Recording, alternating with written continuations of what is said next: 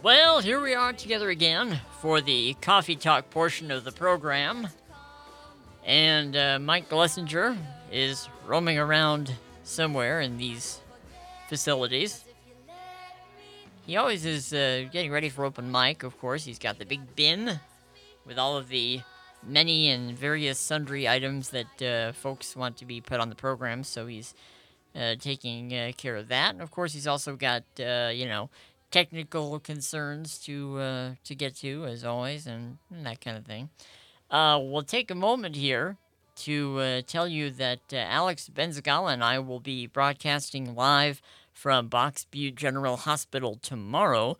We'll be on the air from 11 a.m. to 1 p.m. Tomorrow, as you know, is Giving Tuesday, and the hospital is doing kind of a big celebration of that.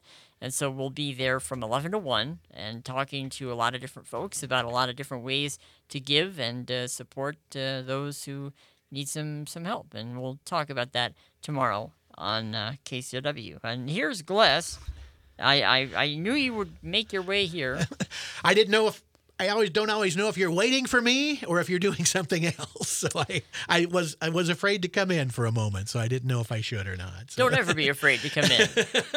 Okay. You have carte blanche to yeah, I got slam the door and I roll in. I got full security clearance. Is that what you're saying? You have full security. Yes, absolutely. Absolutely. Okay. Well, good enough. Well, I'm sorry I'm sorry I'm late.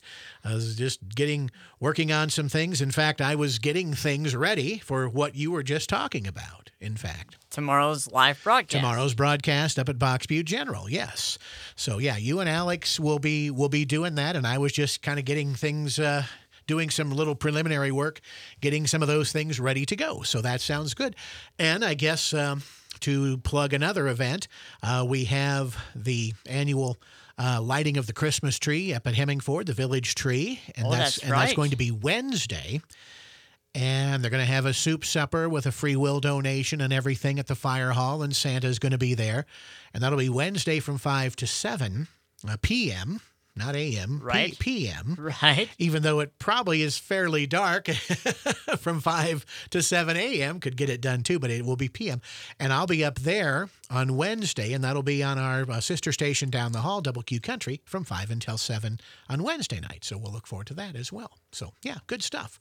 So lots of things happening, and you mentioned this morning. We are now, I guess, officially in the holiday season. Yes. So even though I did put my outdoor Christmas lights up last Wednesday, but, that's okay. Well, I think everybody puts it up earlier than they used to. It was a nice day.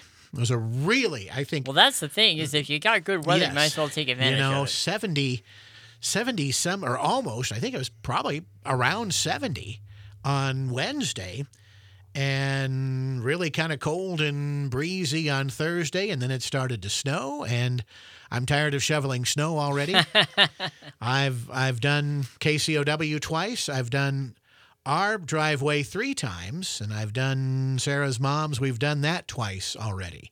So I'm tired of shoveling snow, and it's not even winter yet. It's not even December yet. Yeah, I was going to say, basically like 2.5 days of winter weather. Yeah, but it's supposed to be decent this week, and so that's okay. So a nice little white doesn't really hurt anything, and it could have been a lot worse. I mean, I think the original forecast said maybe 8+ inches. I would guess we had 5 or 6 easily, certainly, which is enough, and that's fine. We can handle that. So anyway, yeah, that was it, and I hope everybody had a nice holiday. And yes, we had good turnout on Thursday at the People Helping People dinner. Great. So that was good. And as far as the weekend goes, I know it was a rough day Friday, Cornhusker-wise. Football and volleyball, unfortunately.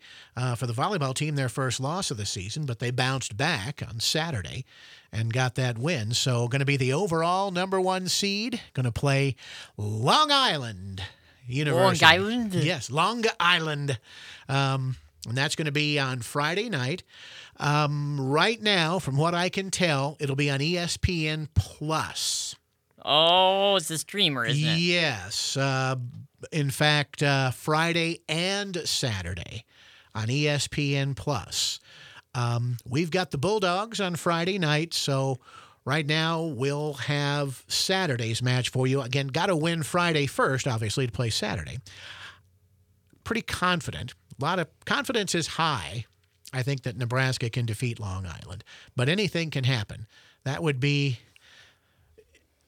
I would think if Long Island University would defeat Nebraska in volleyball on Friday night, that would be maybe a bigger upset than the 1980 Winter Olympics. That's a shocker. Yeah, when the U.S. beat Russia, that's kind of been termed as the biggest upset ever. In sports. So this would rival that. So we'll see what the next couple of days bring. But for now, that's kind of what we've got going on this week.